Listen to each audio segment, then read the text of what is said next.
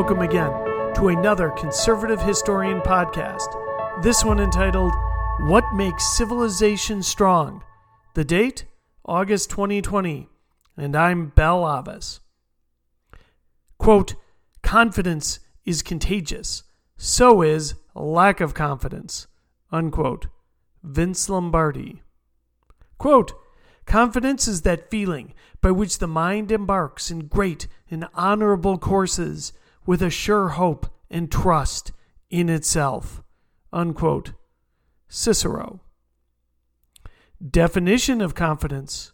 Quote, the state of feeling certain about the truth of something and a feeling of self-assurance rising from one's appreciation of one's abilities and qualities. Unquote. I have always liked the term, cannot see the forest because of the trees. So many of our trends and movements are not apparent at the moment, but there are exceptions. The takeover of the academy by the left was about as conspicuous as Barack Obama's self-regard. But most societal shifts are only apparent in the rearview mirror. There was a moment when some 32nd century BCE Egyptian farmer noted to his chieftain, quote, the Nile was kind this year. I actually think, 30 of us can bring in the harvest. That means those two people can work on building huts, and that big guy over there, he can be our security. Unquote. The chief nodded sagely and started to think about a way to capture this information because, that was a lot to remember. Maybe one of the hut builders could, record the data. Thus, civilization was born. Looking at the new hieroglyphics those crazy kids were using to record crop records, a later chieftain did not all of a sudden realize, I am civilized. Maybe even Narmer or Khufu, some of those early pharaohs, did not see their civilized forests through the trees. But it happened nonetheless. At some point, ancient Egypt moved from tribalism to full-on civilization.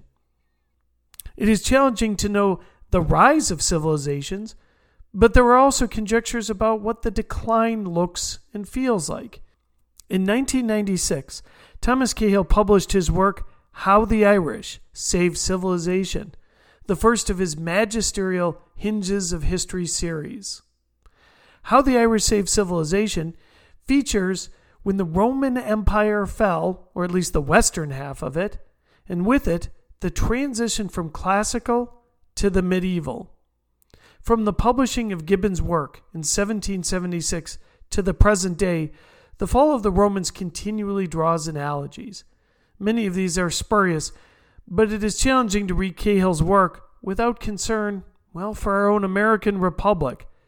Within the book, Cahill proclaims arguably the most significant hallmark of a rising civilization versus a declining one. What is lost when a civilization grows weary and small is confidence. Cahill goes on to quote from Kenneth Clark's Civilization, quote, civilization requires a modicum of material prosperity, enough to provide a little leisure, but far more it requires confidence. Confidence in the society in which one lives, belief in its philosophy, belief in its laws, and confidence in one's mental powers, vigor, energy, vitality. All the great civilizations, or civilizing epochs, have weighted energy behind them. People sometimes think that civilization consists of fine sensibilities and good conversation and all that. These can be among the agreeable results of civilization, but they are not what makes a civilization. And a society can have these amenities and yet be dead and rigid. Unquote.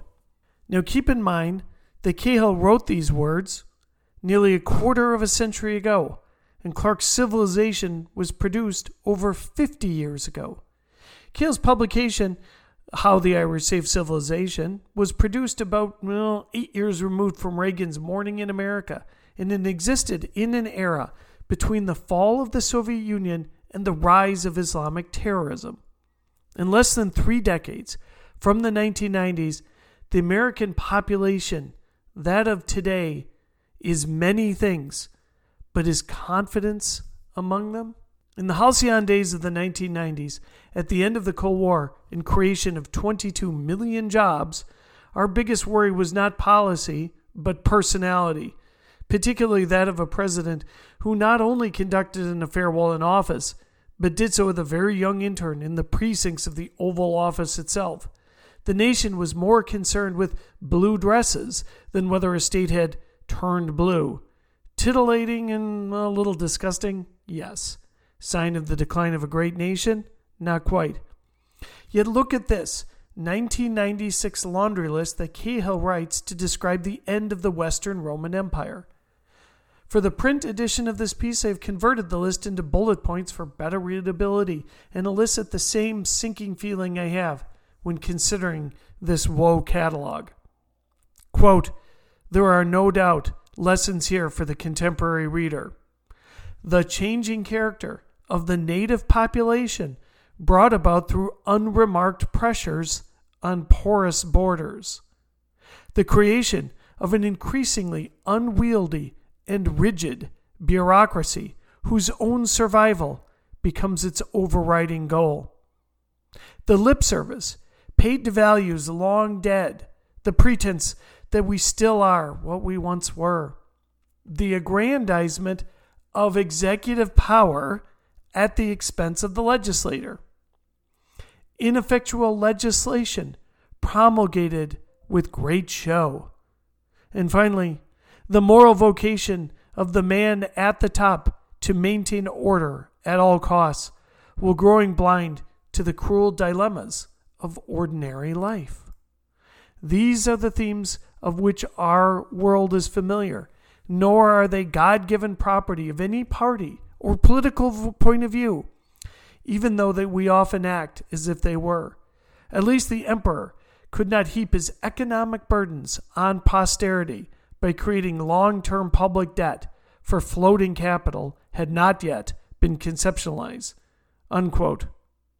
And this listing is not just Cahill's attempt to shoehorn in factoids to make his work seem more relevant. All this is a very apt description of the 5th century Western Roman world. And one has to love Cahill's sort of little parting shot about the inability of a Western Roman Empire to simply accrue up masses of public debt in order to cover or paper over the ills of their time. We live in an era today in which both major political parties, Democrats and Republicans, seem to ignore or wish away any talk on debt or deficits. Now, Cahill was writing about the Western Roman Empire, and obviously I'm making allusions to how similar a lot of the characteristics are. Now, obviously, those characteristics, whether in the early Roman imperial period, but certainly in the early American Republic, were not evident. Remember that word I talked about earlier? Confident. Contrast some of those descriptions of the later Western Roman Empire in the 5th century with a description from John Steele Gordon's An Empire of Wealth. Quote, virtually every major development in technology originated in the United States, and there can be no doubt that if the United States is famous for its get up and go, that is because Americans are descended from those who got up and came. Unquote. And let me draw another contrast, that with Cahill's description of the last ancient man and arguably the first medieval one, Augustine of Hippo. Quote, Augustine, the feeling man, here shows the limits of feeling when his mind has shut down to all that opposes its already established propositions. Unquote.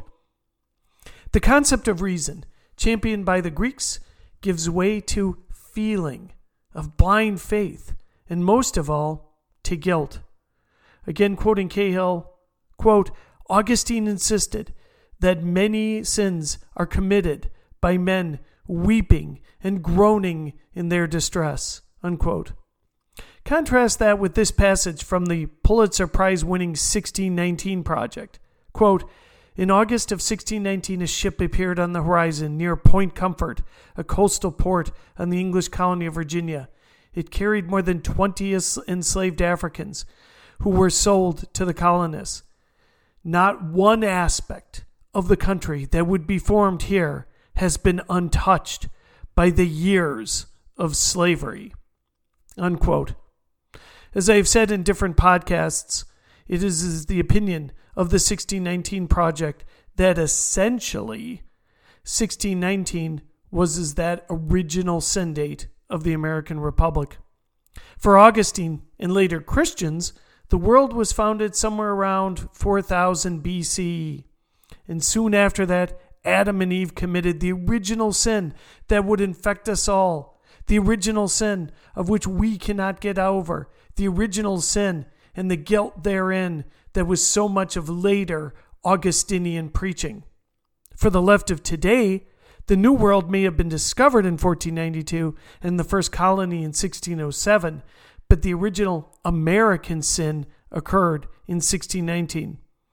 Though that date is not actually accurate, like so much of the Slipshod Project, that was wrong. But since it was published in 2019, Nicole Hannah-Jones and her bosses at the New York Times like the 400 years ago vibe. In a recent article for National Review commenting on the decline in California, Victor Davis Hanson writes, quote, "Through history, Dark Age man relies on his arms for protection. He travels as little as possible. He trusts no stranger. He has no state service for aid. He fears disease, eats no food not his own, and does not ever sleep far from home. And he prefers only those of his own tribe." Unquote. I cite that to show Victor Davis Hanson's concept again of confidence. His description of so many Americans, especially more and more in rural areas, describes the level of confidence, not just in the institutions around them, but even in the American Republic itself. Writers ranging from Fareed Zakaria to David Mason have long predicted the end of American leadership within the world, many not writing as reporters but almost hopeful about the impending decline and fall. Here is Zakaria writing in 2011 in his The Post-American World, quote, "If you listen to the political discourse in America today, you would think that all our problems have been caused by the Mexicans of the Chinese or the Muslims. The reality is we have caused our own problems. Whatever has happened has been caused by isolating ourselves or blaming others." Unquote. I purposefully cite Zakaria, who has no real skin in the game for this decline narrative. But both sides of the ideological aisle like to traffic in what I call doom porn to gin up support and donations. With this noise, it is sometimes difficult to separate a sense of actual decline versus the rhetoric. Nor is this talk the reserve exclusively of Americans. There are always groups within countries that benefit from the perception of decline. To try to differentiate that concept of a lack of confidence, that concept of a permanent decline, let's go to the other side of the medieval world, the Renaissance. In 1505, Raphael provided a work entitled Portrait of a Young Man in Red. Later in the 1530s, Bronzino provided the Portrait of a Young Man. The startling contrast when one views these images are almost wildly contrasting with medieval depictions, but also with imagery or depictions of today. These figures project confidence. Here's the Getty Image description of Raphael's work. An unknown man, cool and contained, stands proudly in front of a prosperous landscape that may include a portrait of his residence. The fine yet restrained clothes, the direct gaze, and proud bearing characterize the new Renaissance emphasis on individualism. Unquote. Confidence in their civilizations and confidence in themselves. That is what those images and hundreds like them, mostly coming out of Italy in the 16th century, but many also coming out of Spain, England, France, and Germany. These do not look like individuals consumed by grievance, nor afraid of the future. We have noted the lack of confidence endemic in the Western Roman world, but there was one place where confidence, in those days, still stood strong into the medieval period, and it was a pretty unlikely place as well.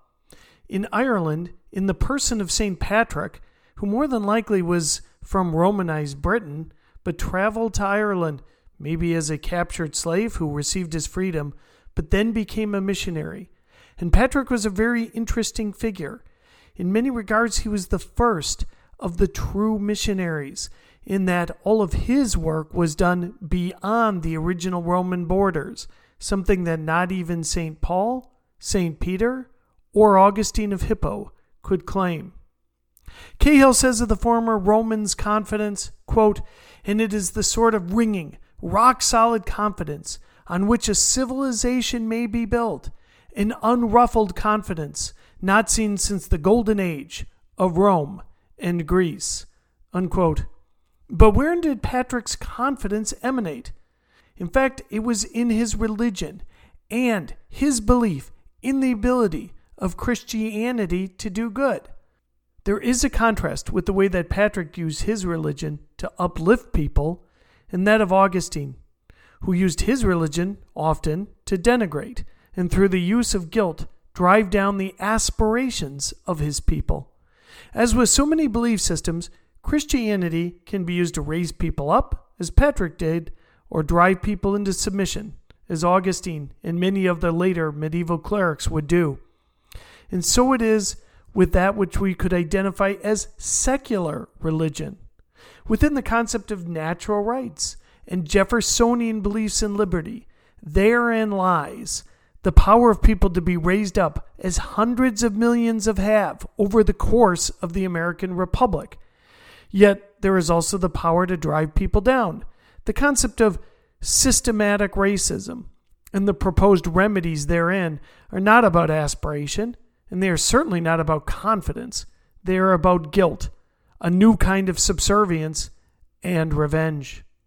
Quote, "Rome fell because of inner weakness, either social or spiritual, or Rome fell because of external pressure, the barbarian hordes.